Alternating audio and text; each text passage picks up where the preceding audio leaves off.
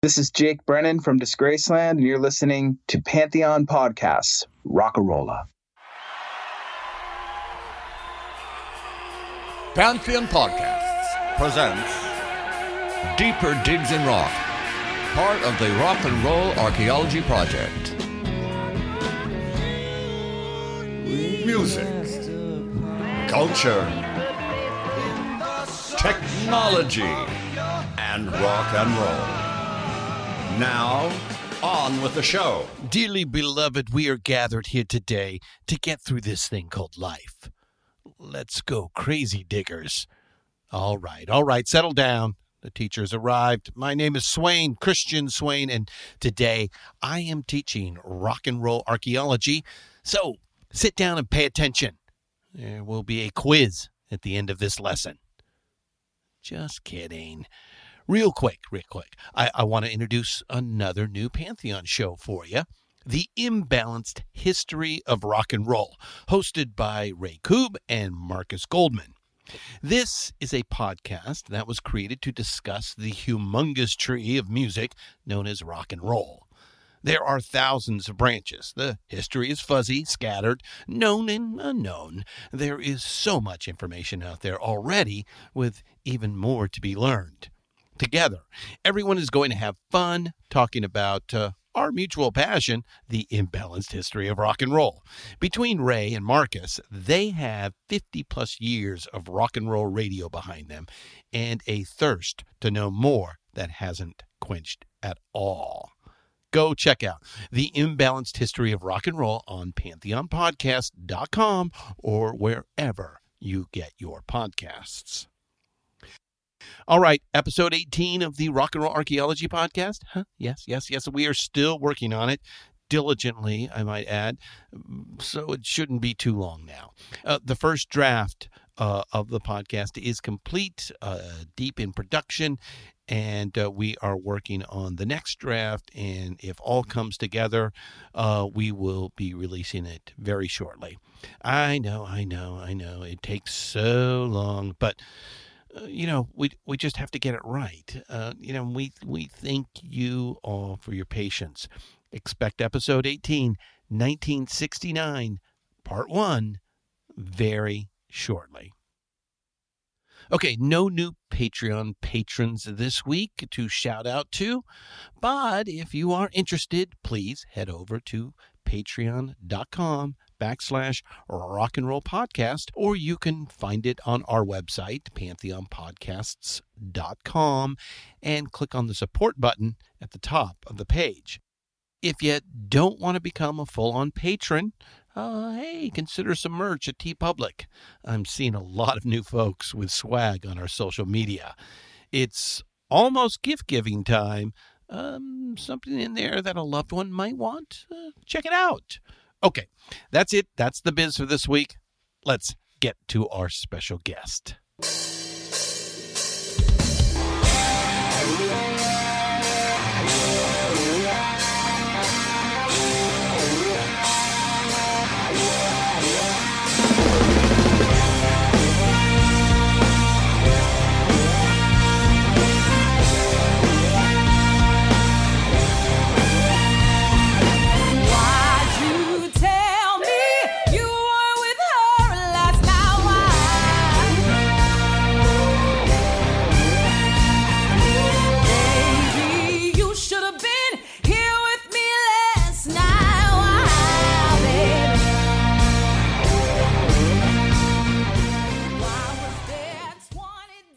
Today's guest is Liv Warfield. She's a singer-songwriter with some very serious friends. If you don't know who Liv is, well, I might suggest you go watch her performance of Why Do You Lie on Jimmy Fallon from 2015. Or go on Kimmel and watch her there, Arsenio and Letterman. Go ahead. I'll wait.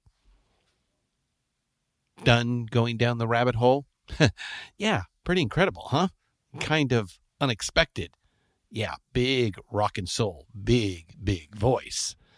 And I say unexpected because this was the title of her last album, the one that was produced by Prince before he passed in 2016. Yeah, she's a Prince protege. And now she's about to break out on her own with some new singles and a new album coming in 2020. Liv has a very interesting origin story. She really didn't start singing in any kind of professional manner until she was in college. Born the daughter of a Pentecostal deacon in Peoria, Illinois, she was exposed to all the gospel music one would expect. But that wasn't her first gift. She was a born athlete. So much so, she was awarded a lucrative scholarship at Portland State University to run track. It was in Portland that on a dare, she got up at a local karaoke bar and sang Whitney Houston's I Will Always Love You. Talk about going for the gold on your first competition. Obviously, she slayed, and after a few months of killing it on the Portland karaoke circuit, she realized that music was her true passion. So she did what any well-adjusted church-going college kid would do. She up and quit Portland State. Much to the chagrin of her parents. She took it 110% serious. She literally lived and breathed music, lived in her car, relied on the kindness of strangers, did whatever it took. Sure enough, she climbed the local ladder, playing live with bands, and in 2006 released her debut album.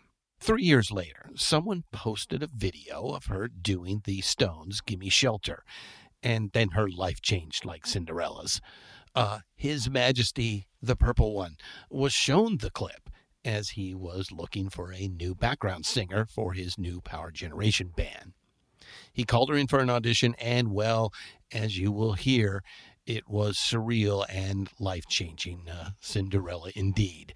In 2015, she released her second album that was partially produced by Prince, as I said, The Unexpected.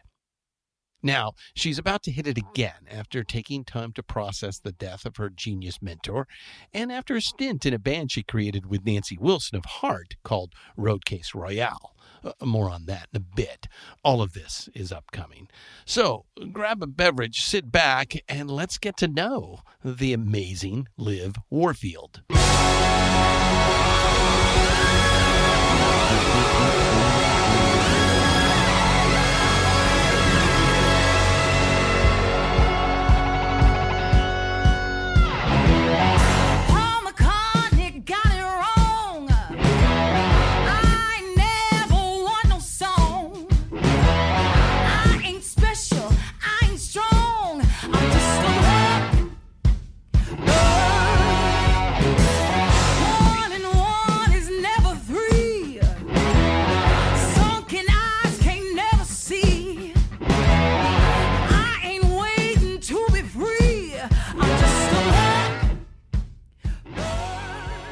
Welcome to Deeper Digs in Rock, Liv Warfield. How are you doing today? I'm great. Thank you. Thanks so much for having me on. Oh, of course, really of course. Of course. Now, I believe you are on tour and you have been just all over the world, right? Yeah, I've been managing to stay quite busy for the past 3 or 4 months, which has been really, really great for me because I've actually took a long break, a much needed one to kind of clear my head and do some other things. But now it's really, really a good time right now. Yeah. Good. All right. So the first serious question, Sure. because you happen to be on track for both of these careers at one time, do you think it's harder becoming a rock and roll or pop star or a world-class athlete? Oh, wow. That's a good question. Oh, good. That means nobody's asked you that before. No, I don't consider myself as even in that realm of pop star. I can't even fathom that. Mm-hmm. I don't know. That's a good question because I love sports so much. Because that's really technically my first love. Mm-hmm. So that's a really good one. But for me, the music is kind of trumps that whole thing right now. So yeah. This has to be the music. Has to be the music. Has to be. Well, good. Well, then you obviously made the right choice when you came to that fork in the road, now, didn't you? Yeah. So you grew up in the Pentecostal tradition where, music is a huge part of the worship service. So tell us how that shaped you and your musical interests. Well, see, here's the thing. Like, I grew up Pentecostal, but I never sang in church. I never did any of that stuff. Like, my family, nobody knew I could sing until I was probably 21. I kept it hidden from everybody. I just probably didn't have that courage. But I'm sure, and I do know that being in church and hearing the music, I was soaking it up.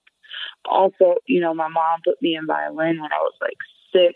That didn't quite work out well. It worked out well for me because I was just playing. I wasn't reading the notes, and I should have been. So I would pick it up and play it. Like, I would hear it. So you played by ear? And then they were like, yeah, I totally played by ear. Mm-hmm. And then that didn't work anymore because she was like, okay, Olivia, we got to violin, you got to read the notes, right? Yeah, exactly. She's like, you can only get by with this stuff so far in a Suzuki class. Like, so I think those elements really, really helped me out. Church really honed and helped me out in a good way and a bad way, only because I couldn't really listen to a lot of secular music. The only safe thing for me was to listen to like a Whitney Houston or like a Paul Abdul. It was just safe songs that I was able to listen to. But church, really, I think on a spiritual level for me, when I was younger, I think I was honing that already and kind of grasping that energy of it all, and it definitely is something that you feel in my music. Yes, yeah, definitely. For sure. Mm-hmm, mm-hmm, mm-hmm. So gospel music, was given to you as a birthright, and whether you knew it or not.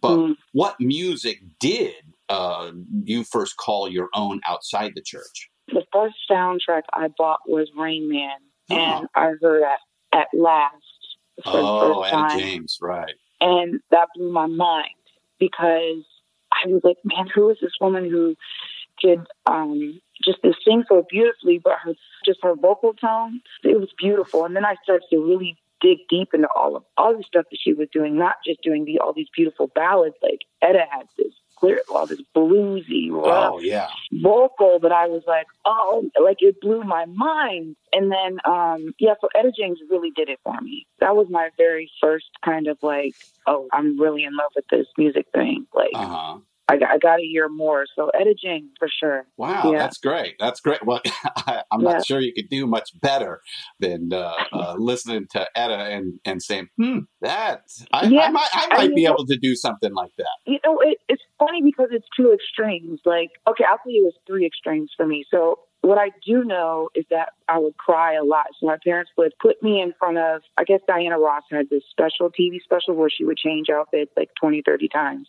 I was obsessed with that. They were like, to keep you quiet, we would put you in front of that thing and you watch that show hours upon hours, right? Really? So probably in my mind, yes. And I do remember a little bit of that, yeah. Like, I was obsessed with that. And then the Whitney Houston thing came, and then I was like, just the tone of Whitney's voice. Oh, yeah. I was so mesmerized by that. And then when on my own, when I started to really research, and that's when I found Etta James, and I was like, yeah, like, it doesn't always have to be so beautiful. Like, it can be a little rough and tumble. Yes. Right. Yes. And I was like, okay, like, that's when I started to really, just for myself, me finding it myself instead of, somebody introducing me to stuff. Like, that was one of the coolest things for me to find it on my own. Right. Right. Yeah. Oh, that's great. That's great. So you moved to Portland, Oregon on a track scholarship. Yeah. But we'll get into that here real quick. But then you decide, or maybe it's decided for you by the cosmos, to pursue music instead of athletics. So how did that all come about? Oh, music has always been something I've wanted to do. Like, I was a writer first. My mom would always throw journals, like, you need to write. You're angry here, write it out. Like, I was always writing, okay? And then musically, it was something I've always had. Like I said before, like, nobody in my family knew I could sing. And then when I went to Portland State University, I was so sheltered, honestly. Growing up back home, one of my teammates said, you know what, let's take a break. They have this place called karaoke. And I know you like to sing, Liz, because I've heard you sing before. And I was like, really? It's a bar. And we could just go. And I was like, okay. And so I was like, let's go. So I think we went at like 8 o'clock, right, at night. Uh-huh. Got there, was looking through a list of songs. And next thing you know, first song I choose, of course, is like Whitney's song, right? So I couldn't look in front of everybody, but I was turned on. I was like, oh my God, this is what I'm supposed to be doing. This is like, forget school, forget it all. My life is going to be in these karaoke bars. This is it, right? This was it. And karaoke is my life. I'm telling you, like, I felt like this was the place I was going to, like, totally get discovered. Mm-hmm. And this karaoke thing for me became, and I know it sounds funny and no, it's weird just new. People, it's a new way. You discovered yourself. Totally, yeah. It was totally new. And I went to that place, not kidding you, from 8 o'clock till 4 in the morning, every single day of the week. Ooh, pretty obsessive, huh? Oh, I was obsessive because I felt like I found my way. And if I do this, then I can start trying to find band members. Or it led to that. It led to just me following my heart, really just stepping out. Of course, I really didn't finish school like I wanted to finish at Portland State. I took another path because my parents were like, what? You went to school for a scholarship and you are doing what? Oh no! How did that go when you had to sit down and tell them that you've been spending all your nights in a karaoke bar? It clearly did not go well. They didn't come to visit. I can't imagine. They were like, "Okay, this is your life at this point." Yeah. But I think fast forward like a couple years later, at that point, I think the first time they came to see me sing, actually to see this whole thing, like, okay, so she said she started this band and she's been doing this.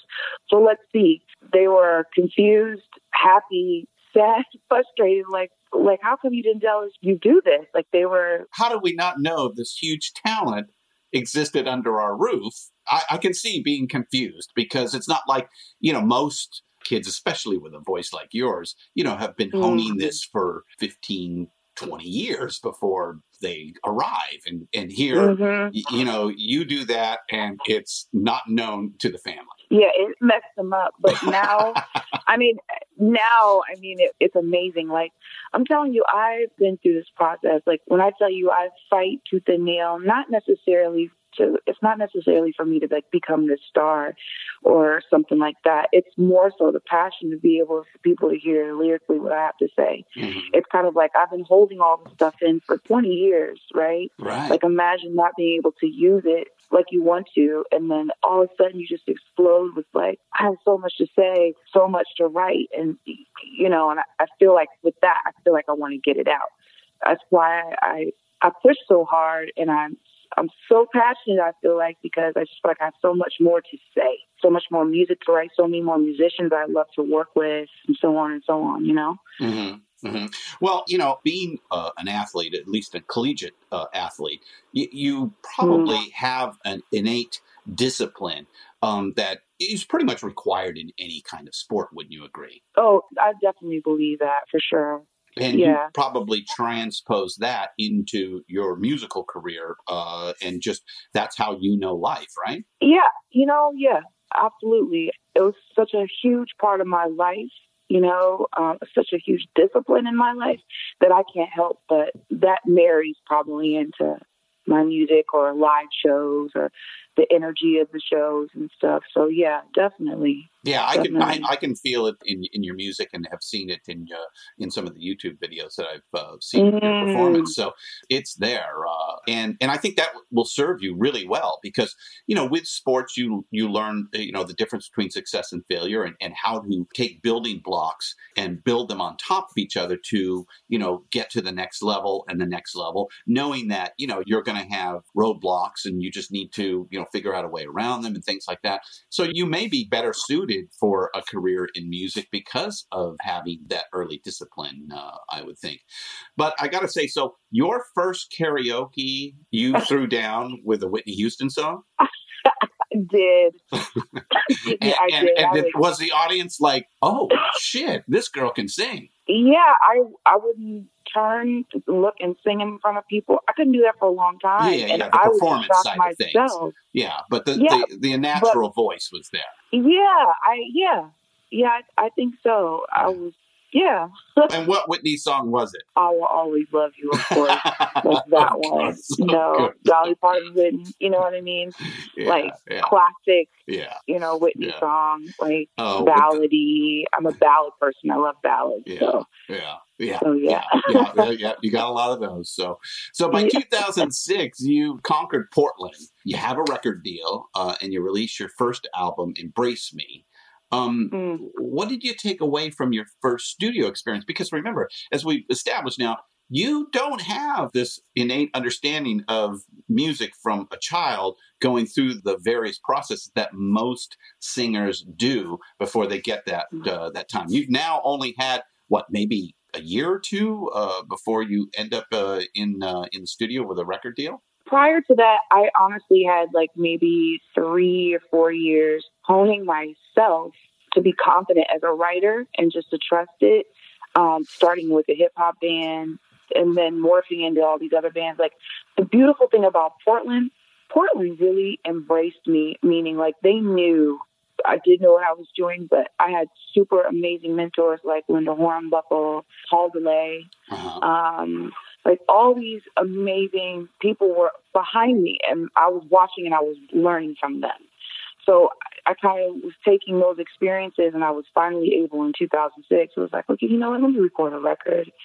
I think it's time. I think I can do it. And I think for me right now, I think it's one of my best projects because I came at it in a place that I wasn't jaded, meaning I just went into it with I was pure. Yeah. Right? Yeah. So I let everything out on the table, and I feel like now as a writer, singer, songwriter, and all these things, I'm okay, now I'm thinking about all of these elements like bass guitar, which is great.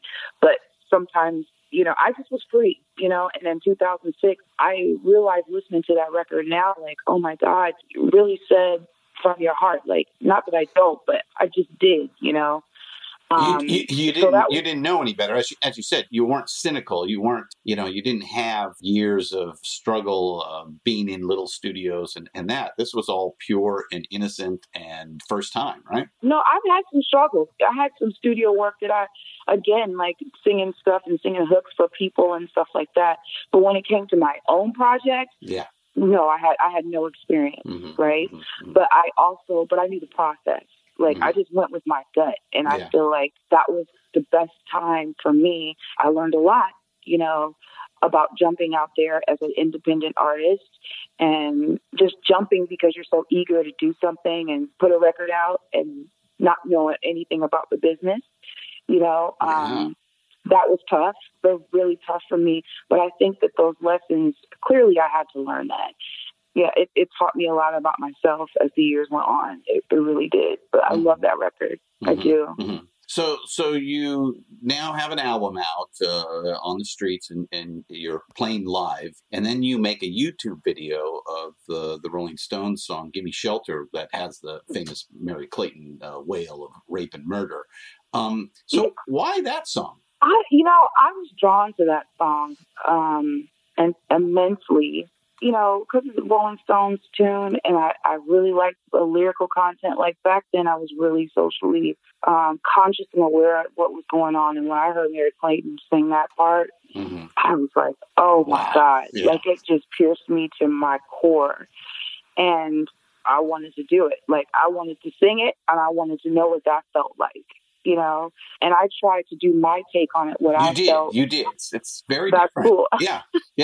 Yeah, that's awesome. I appreciate that. I mean, I wanted to just try it, and I enjoy singing that song. I love the lyrical content in it. I really do, because it's in your face. Sometimes I like songs like that. It's in your face like that. So it's necessary. Yeah, it's making a point that needs to be maybe paid attention to again, even though that song is, almost 50 years old now. Right. Yeah. Right. That's crazy. You say that. Yes. So I believe it's that video that catches the attention of, a somewhat famous singer, songwriter, guitarist, dancer, actor. Oh, hell, is there anything that he doesn't do that's great? And of course, I'm talking about Prince. So how does one get the Willy Wonka ticket from the purple one? I was working with a friend of mine. Actually, there was a background singer named Marva King. I believe I saw her when I was in Dallas one time doing a show. And then I saw this woman, but she just stood out.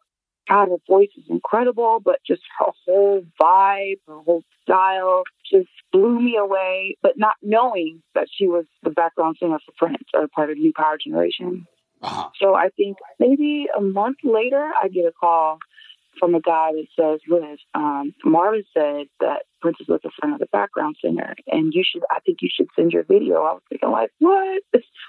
You guys are crazy. Yeah, what? I'm totally with you. Prince, right? I'm the wrong person to be asking that, because I would never get that gig, but I really appreciate you trying to, tell me I should send the video. And then, unbeknownst to me, they sent it anyway. Oh, really? They didn't tell me. Oh, really? Yeah. Okay. Yeah, they sent it anyway, and they're probably like, "Hey, Liz is crazy. Just send the video." Yeah. She'll thank us later. Yes. And then 3 months later, I get a call. I was in Arizona getting my hair done when I had hair, long hair.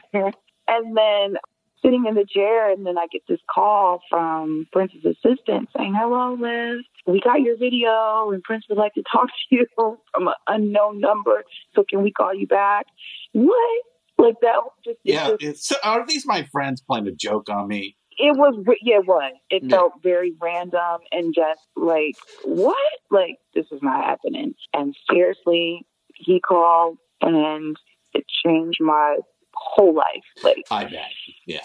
I was just even now, lost for words, because I was so shocked and so stunned. Like, okay. Oh, anybody would be. I'll be available to come to Paisley Park. Yes. No problem. Right. Okay, so you're summoned to Paisley Park. What was your first meeting all about? When I walked in the door, he greeted me at the door. He was just really sweet. Have you eaten yet? I was like, no, but I don't want to eat. I don't want to touch anything. I don't want to I do not want to break the spell. Right. Exactly. I don't want to touch nothing. It's all good. Where do I need to go? Whatever you need me to do, I will do. Right. Yeah. Exactly.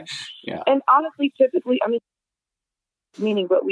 first meeting was us just sitting down, eating, and talking to each other, really. Mm-hmm. And I loved him for that, because it wasn't automatically about walk in, let's audition. No, right? it was let me get to know you. What are you all about, sort of thing. Yes. Oh, yes, that's nice. Very much. Yeah, very human. And very, which is difficult for a lot of people to think of when you think of Prince. You don't think of him as just being a regular human. It's just not in the persona that you first recognize. But I've heard over and over and have read many stories that it's basically a common story when people meet Prince, is that he's very chill, very mellow, and he's interested in you. Yes, and doesn't have to be. His light, we clearly know his light is huge, mega, a force, right? Mm-hmm. But then he never made anyone feel less than, you know what I mean? Because he was really generous with his light, and never had to be. Yeah. And he's taught me so much. I love him. I love him down. I love him so much for just his love in general. Just the person, just him being the person that he was. He knew I didn't have any experience. He knew that. And I'm sure. Yeah, I'm sure he had a full dossier on you before you ever got there. Yeah, to a certain extent. He knew I could sing, but at the same time, it's for instance, I was at my first rehearsal. I was in LA, and I was singing with Shelby and Marva, and it was cool. I was holding up my background parts down. I was singing pretty and timid. So he kind of looked at me and probably looked at Marva, but I know he said, I can find somebody else to replace you. I can get somebody else in here if you don't sing out. Right. Stop being timid, right? So Marva hit me girl, this is not the time. You better sing. Please, Liv. And then I can't remember what Spine Family Stone song we were doing, but man, I belted it out so loud. Because he walked away after he told me that. And then I belted it out, and then he stopped, turned around, and he smiled. And he was like, okay, there she is. Oh, like, awesome. Yeah, awesome story. Yeah. I appreciate him for pushing us all. He always did. He found a way. Though he pushed you, it seems that he praised just as quickly. Yeah, I'm telling you, like, I felt like I was at Paisley Park University. Like, I was trying to concentrate during our shows, but sometimes you can't help to get stuck in what you're witnessing. You know, it is a phenomenon. Like, it's just truly mind-blowing. Like, I had to concentrate. Like, okay, Liv, you got to step here, you got to step there, sing this note. You can't just stand here like a fan and watch this man play. And sing, you still have to. It's like an NFL football team. Everybody has a job to do, and you better damn well do your job. Otherwise, the team's not going to win. True. Just to keep the sports metaphors going with you. Exactly. Exactly. Yeah. Maybe I should use basketball because I know, Prince being a big basketball fan. And just so you know, I mean, I know you and I and everybody, I hate to even be talking about, Prince in the past tense. It's just, I just don't see that. The world is smaller without him. And I'm sure you agree with that. Yes, indeed. Indeed. Yeah. Yep. Yeah. So then you are on tour with the new Power Generation. And I think you were a part of that band until he replaced the MPG with Third Eye Girl, right? Yes. Okay. And how long was that? How many years was that? I started in 2010. So I think, 2009, 2010. And I think up till 2013, I think, 2014, 15, 2014, 2015. Yeah. Yep. Mm-hmm. Yeah. And there must have been just a load of great times out on the road with him. Oh, absolutely. I am so grateful that I was able to travel the world and play all these shows and see the love of everyone, just to experience it all. I soaked up so much. It's fantastic. Just every show was different. Nothing was the same. The after shows were fantastic. This is the guy who was known to, he would play and play. All he wanted to do was just play all the time. He'd do a show, and then 2 hours later he'd be in some club doing a gig as well. It's crazy. Yeah. So it must have just been fantastic. And like I said, probably the most professional show out on the road whenever he would go out there. Without question. Yeah. Just absolutely amazing. So you then, after the MPG, I think that's when you begin to work on your second solo album, right? Yes. Yep. Right after that. So talk to us about that, because during that time, you credit Prince with helping you define your persona and hone your music. Is that correct? Yeah, I came to him and I said, look, I want to do a record. I'm going to do another record. And I said, I just want your opinion and tell me what you think. I want to run a couple songs by you to see what you think, right? So at first, he was like, okay, let me see what you got. Okay. So I was like, okay, I have this one song. I have a couple songs, but this one, it's called Why Do You Lie? He's like, let me see the lyrics first. I was like, all right, cool. So he saw the lyrics and he was like, okay. It wasn't anything that it was right away, right? And I was like, okay, I need to do this on my own first. Let me put the first song out. Let me just show him my skills. Right. Without him. Right.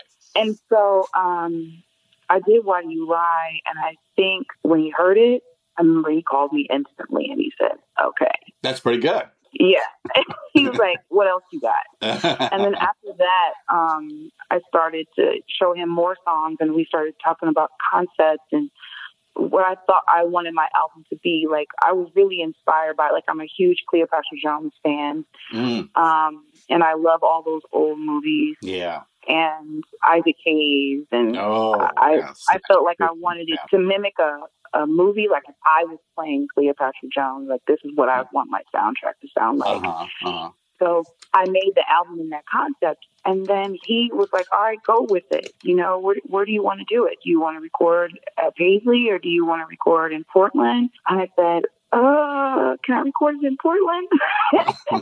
And most people are probably like, Liv, you are crazy. And I'm like, no, I think he understood because I felt like that was home. My home. The comfortability of the streets, in between the sessions would put your head in the right place. Absolutely. And he was like, all right, just send me some stuff, or send me when you're half finished, or send me when you're finished, or basically he was like, okay, because I sent him a couple things, and then he had a couple songs for me. He wrote Your Show on the album, which definitely reminds me of like the Cleopatra Jones movie, which was amazing. And then the title song, The Unexpected, which is the title of the album. Yes. I remember he said, well, do you have a name for your album yet? And I said, yes, it's called The Unexpected. He was like, oh, I like that. And he's like, do you have anything for it yet? Like a song? I got you. Like, just give me a day. Literally, he came back like the next day. With a song. Called me up on the phone, didn't say much to me, and put the phone to the speakers. I was like, what is this? Like, oh my God. Like, I was blown away. I was speechless. I remember him kind of like laughing in the back. And then he was like, Josh, we'll send you a copy. And then when I got the copy to listen to it, Third Eye Girl's version is called Wow, right? Mm-hmm. So I said, I can't redo this. Like, this is fantastic. I'm not touching this. Like, man, you are so wrong. This, I can't play it like that. And he goes, you know what? You're right. And I said, well, I'll tell you what. I said, let me do my version. Just, let me. Kind of like what you did with Gimme Shelter. Yeah, kind of like that. And I did it, and he was like, so their version is called Wow on Third Eye Girl's album, and mine is Unexpected. So yeah, and he loved it. And I'm so happy because we performed it maybe 5 or 6 times before on the road. That was like so killing. Oh, you performed it together on the road. Yeah, absolutely. Third Eye Girl, It was so fantastic. But yeah, he allowed me to do my record and to produce that record with my band. And, I just let him listen to stuff. And I'm happy he trusted my ear, but he also gave input when it was necessary. But I think he also wanted to allow me to just, your sound is your sound. Liz. Yeah, you have to find you. He can't direct that. That's not going to make an artist. That just makes a copycat, and no one needs that. So that's very, very cool. Very cool. So why the title, The Unexpected? Because there's a little bit of rock and roll. There's R&B. I didn't want people to feel like they can expect like another Embrace Me record, because that wasn't the case. Like Embrace Me sounds totally different than Unexpected. Right. It's like night and day. Mm-hmm. And so I called it that because I don't want people to try to put me in a box and what my sound is supposed to be like. Because people do know me in the R&B world as an R&B singer. But I do a little bit of rock and roll, like with one of the tracks. Yes, you do. Brian Waters wrote Blackbird, totally rock and roll. Why Do You Lie, same thing. But then you turn around in the middle, you got another song Prince wrote called Your Show. It's this beautiful R&B opus, sexy. I just wanted people to listen to it. It's a body of work, and I am proud of it. Really it's musically all things Liv Warfield combined. Absolutely. Right. Yeah. So now you're out touring the album, and you get a chance to open for Heart at the Hollywood Bowl. Now, this is going to go into a deeper story here, but were you fans of the Seattle Sisters beforehand? Of course. Of course. So I'm not trying to date myself in that way. I mean, I don't care, but my songs, I love ballads. Like, for me, what I do know of them and what I've heard the songs for them were What About Love? Diane Warren songs. Things, those ballads and stuff I already knew from them. So I was already a fan back then when I was younger. And then when I got introduced to them and I started to know Nancy a little bit more, I started to dig deeper into their catalog. I was like, good God. Just when Nancy would play me some of the live stuff that they did back in the day, I can't remember which show they were at, but I was just blown away. So, and as a powerhouse vocal, there's no two ways about that. Yeah. So then you and Nancy become best friends, and that leads to a combined band called Road Case Royale, right? Yes, Road Case Royale, yes. It was so crazy. I remember at that Heart show, I had a lovely chance to open up for them. I was like, I got to meet one of them. I have to. Yeah. So Nancy was just hanging back. And then I was like, I have this song, which I'll later talk about, Mantra, of course. I said, well, I have this song I'm writing. I just want you, just please, could you tell me what you think? And she was like, oh my God, absolutely. But first, let's just not say we're going to talk. Let's meet up sometime and have lunch, And she's like, really, let's just not say we're going to not do that. We're going to do it. Mm-hmm. And I actually kept up with her. And then when I was in LA, I was like, hey, Nancy, do you still want to do lunch? And we did lunch. And I'm telling you, it was we just hit it off. And she was like, oh, man, do you want to start a band? I was like, really? With Nancy Wilson? Oh, man. How can life get much better? Right. First Prince, now Nancy Wilson. Wow, you have some big-time mentors and proponents out there. Yeah. I'm really just super, super grateful. Both Ryan and I are. Brian Waters, my brother, he's out playing with them now on tour. Oh, with the new reformed Heart. They've kind of buried the hatchet again and are back on the road, right? Yep. Mm-hmm. Yeah. So now, did they see you on Jimmy Kimmel first, or did that come later? They saw me on Jimmy Fallon first. Oh, Jimmy Fallon. Okay. Yeah, yes, I'm sorry. It was Jimmy Fallon. Jimmy Fallon with Why Do I Lie? Why Do You Lie? Yes. Right? Yep. Mm-hmm. With all the horn players. Yes. Mm-hmm. Yeah, fantastic performance.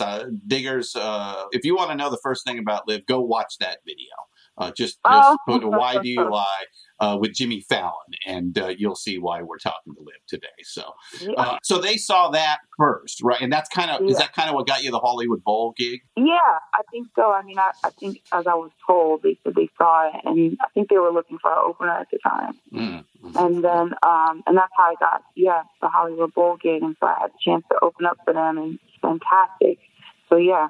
Mm-hmm. So is Road Case Royale still a thing, or was it just a one and done, or you guys might come back to it? I don't think it's a one and done thing. I think we might come back to it. I think it's just scheduling. I do think at this point, there's a lot of us that do a lot of different things in the band, like Dan and Ben and Chris and Ryan too. I think, and clearly Nancy, the boss. I think it's just timing.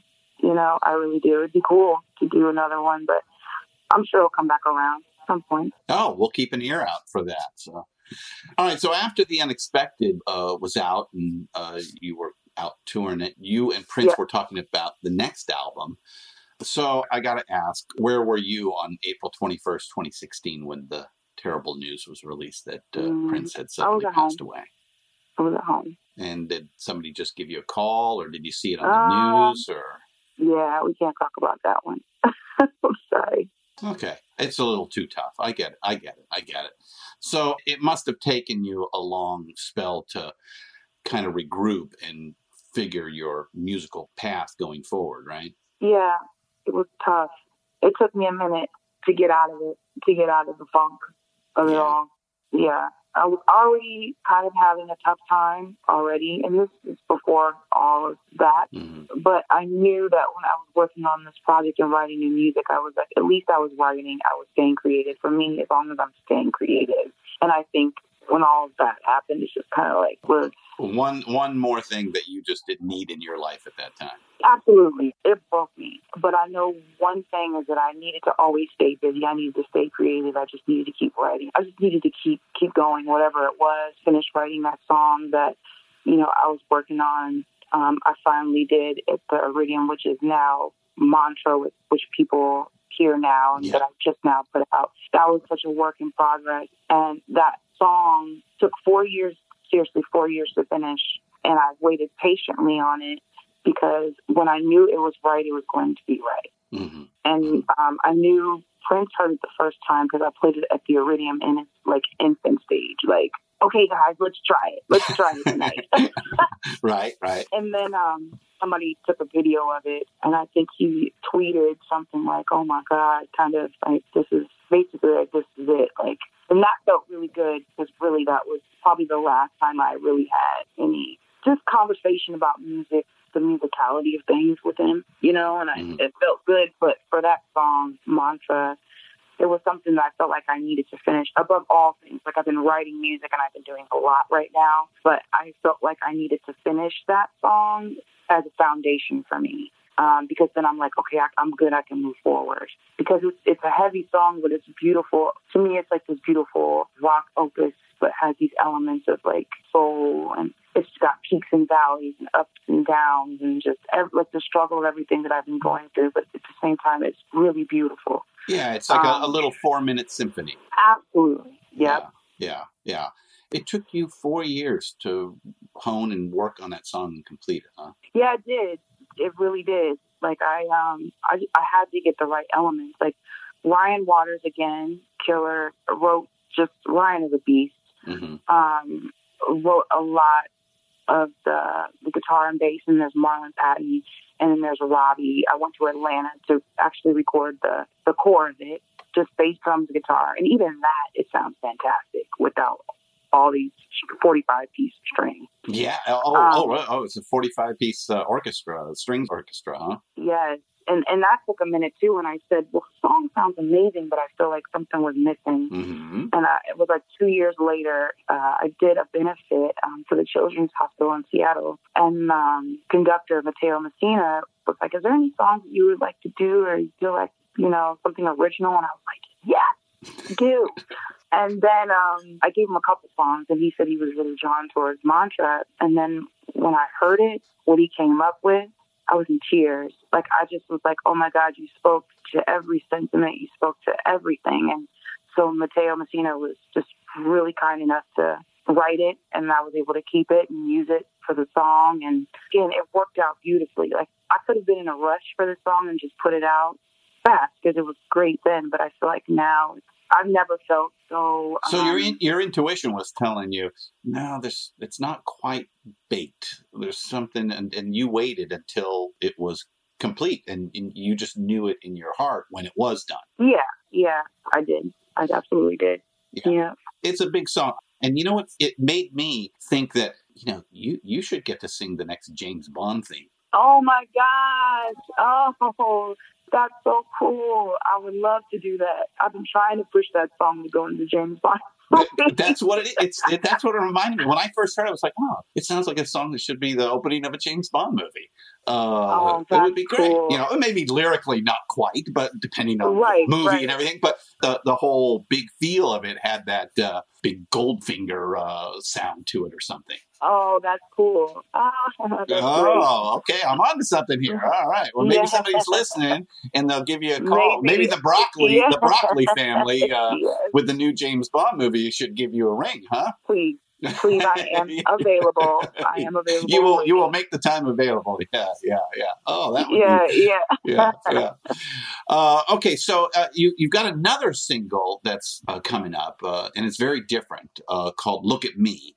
Which I got to hear a preview of, and I believe that drops on October 22nd. So tell us about that song. So this song, I really just wanted to have fun with something. I didn't want to just always be so serious. And I think it can play to everybody's feelings. Everybody's posting. Everybody's on Instagram. Everybody's socialed out. And it's kind of just having fun with, like, look at me do this. And it's not even so much as that. It's the good things, too. Mm-hmm. You know what I mean? Mm-hmm. So I just wanted for people to just be able to have fun with it and not think about it, and just it has a little bit. It kind of reminds me of like if Tina Turner would just took something and just, I don't know, wild out on it. And I also did this with the producers, June Moon, who I'm doing a record with for next year. The album comes out next year. So now, I was going to ask about that. So the album comes out next year. Yeah. And this is the album doesn't sound anything like this, but I believe this was like our meeting point of like, man, let's do something, but I want to do something really fun. I want to do something that just, people could dance to and just have a good time with. Mm-hmm. Mm-hmm. Well, you accomplished that with that song. Oh, good. So that does come out on October 22nd. Yes, October 22nd. Okay. Is there a date for the new album? Is there a name for the new album? June Moon hasn't finished the date. I think it's going to be in between like April or May for this June Moon album. And then my live album will be coming out around March. So it's kind of like double situation. Like I'm recording live at the Apollo Theater, my live album there. Oh, when is that? That will be in March of 2020. So when are you recording it? March 2020 live. Oh, March 2020 is when you're going to record at the Apollo live album. Oh, that's hallowed ground. Yes, I know. Are you going to be able to keep the butterflies all down? No. Have you played the Apollo before? I have. Okay. Absolutely love that place. I really, really, really love it. Mm-hmm. And so I'm glad that they're giving me the opportunity to do that. I've always wanted to do that. So, yeah, it's crazy. I'm just excited about that and the June Moon project. Well, it's like two different worlds, but it's going to be really, really cool. I think people are really going to like it. It's definitely shown growth on my end. Yeah. I see big things in 2020 for you. So. Oh, good. Thank you. let me ask, just because you now have like 15 years experience in the music business, and you've kind of got an unusual story because, as we've established, you didn't grow up preparing for this. This just kind of happened, when you are in college and you go to a karaoke bar, and one thing leads to another after that. But what is different is that you started out in Portland. I asked because you started your career at perhaps the nadir in the recording industry, and now there appears to be a bit of a comeback. Are you seeing that? What was your experience, starting in, I think, 2003, 2004, and that, that's pretty much the beginning of the decimation of the recording industry. And now things seem to be coming back a little bit. Are you seeing that as well?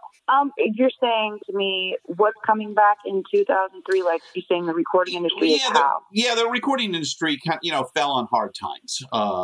Sure. It was the canary in the coal mine of disruption. Obviously the price of music dropped to pretty much zero. There's still issues with recordings being now more the PR side and the tour being more the money side, which is a complete flip to prior to that. And so now with 15 years experience, and especially starting from when it was probably the toughest time to make it in the music business to now, have you noticed a difference? I'm asking from a historical standpoint and a personal one because you were there. Without question, it's changed. It's done a total flip. I feel like now we're at a place to the hustle is different. So me going out, putting up flyers on telephone poles and stuff that I would do for my own shows. Right. The hustle is now turned into posting on Instagram. Social media. That's like equivalent, right? That's the equivalency now. Doing the shows, trying to pack these venues out. You know what I mean? It's really, really hard because you have Live Nation and all these other places that have bought up all these venues and they've already secured spots for artists that are bigger names, right? So in that way, it is difficult, but the beauty of it is that there's a lot of space for all of these independent artists. There's no reason, and I have to tell myself this too, is there's no reason that you can't make a space or make a way for yourself at this point. As long as you have the discipline to go out there and work it. That's the key. Yeah. That's it right there. As long as you have the discipline, you can make it what you want. You really can, and I believe that. And I've seen really close friends of mine, they were just consistent about, posting, and that works for them. Sometimes that probably doesn't work for me. I'm terrible at social media. And, you go to these record labels and they're like, okay, they could care less about the music. The only thing they care about, okay, so what are your social media numbers? Right. What? Yeah, that has nothing to do with the music. What are you talking about? Right. Wait a minute, isn't that your job to handle all of that while I focus on the music? One would think. Exactly. And I feel like gone are those times are the A&Rs or the artist development. Mm-hmm. Like artist development is now you. You do whatever you want in this time. So I think it's just a matter of being clever and finding yourself, but also staying as authentic as hell as you can be, because you can easily fall into the trap of trying to be like somebody else or trying to do it their way. Uh-huh. Whereas you have to be confident and know that what you have is good. You're all right. Be innovative, set your own stage, really, really take the time to hone your craft and believe in that. and not try to follow what everybody else is doing, because hell, it's hard. I mean, but the streaming has made it easier. There's a lot of distribution companies. There's a lot of licensing companies. So that makes it a little easier, I think. I don't think everybody's running to go to a major label anymore like they used to. Yeah.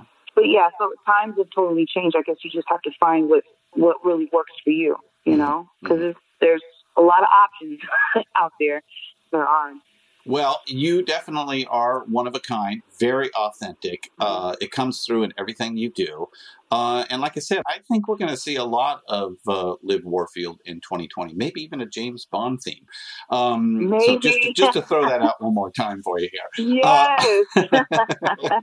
Well, hey, we here at Deeper Digs in Rock, we can't wait to see what you have in store for all of us here at Liv Warfield. Oh, bless. Thanks so much for spending time with us here. Thank you so much. Oh, it's awesome. I really appreciate you having me. I've had a blast. Thank you.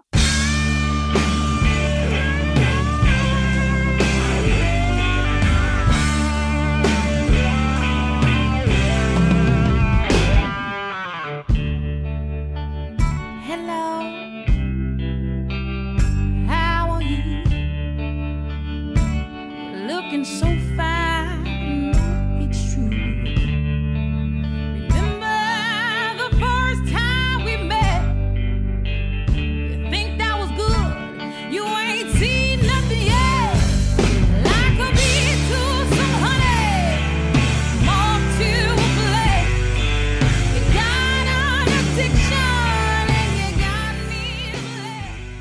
Thank you so much, Liv Warfield. What an interesting woman. What an amazing voice. Go out and grab the newest singles, Mantra, out now, and Look at Me, set to drop on October 22nd. Expect the full album in 2020. So at the top, I told y'all to go catch Liv on some of those old cultural signifier shows back in the day. I'm talking Letterman, Arsenio, Kimmel, Fallon, etc. And back in the day, I'm saying only a few years ago. Look, I didn't know who Liv Warfield was until I was asked to do this interview. So I did what I just told you guys to do. I went down the rabbit hole and came away wondering, why is this lady not already a big giant star? It's obvious in those performances. Plus, she's doing something, well, who am I to do better than Prince? He coined it. She's doing something unexpected. Yeah, she's a bit of Etta James, her personal hero, and other big, powerful women of rock and soul's past who literally blew your hair back when they belted out the tunes. This woman says star all over her. And I know that if she did live in a previous era, there is no doubt she'd be the talk of the town. There is a reason she was on all those shows a few years ago, and those shows used to be a way to be introduced to someone of her talent. It's like, the comic who was called over to Carson's couch. You knew you made it at that point. I guess it's not like that anymore. And I don't mean to lament a bygone era, but I wonder how we are going to elevate those who really deserve it musically. Maybe these new recordings will create a breakthrough for her. Maybe what she needs is what worked so well for Mr. Brown back in 1961, a Live at the Apollo album. Maybe in 2020, she will get the recognition I think she deserves, and I'll be set straight that this massive talent will win out in the end. I hope so for Liv, and I hope so for those like her that were given this special gift. Just wondering is all. Okay, that's it for this week's episode. Next up, we have personal friend and a part of the Pantheon Podcast Network, Ty Listen of the podcast, The Band, A History. It's the first of me introducing to you diggers some of our newer shows. It's the neighborly thing to do. Ty is a filmmaker first and podcaster second, but he has poured his heart and soul into making this limited series about the godfathers of Americana. It's a fun and informative show, not too dissimilar to our Rock and Roll Archaeology podcast. So come on back for that one. Until then, like always, keep up the rockin'. Could it be with the eyes I see of the price I'm gonna pay to move on? While the river's deep, I'll swim to shore. While I stand alone at peace. When dreams are half broken and I can't find, the only thing I've left is to believe. This path I gotta walk is gonna change my life. This is the end for me. When I'm down to my last fight. Deeper Digs in Rock, produced and hosted by Kristen Swain. All sound design and incidental music by Busy Signal Studios. Find all of our shows, notes, social, and links at www.pantheonpodcast.com or wherever you listen to great podcasts. All songs can be found for purchase on iTunes, Spotify, or Google Play. Please purchase these great and important tracks. Find us on Facebook at the RNRAP. We are on Instagram at RNR Archaeology. Tweet us at RNR Archaeology.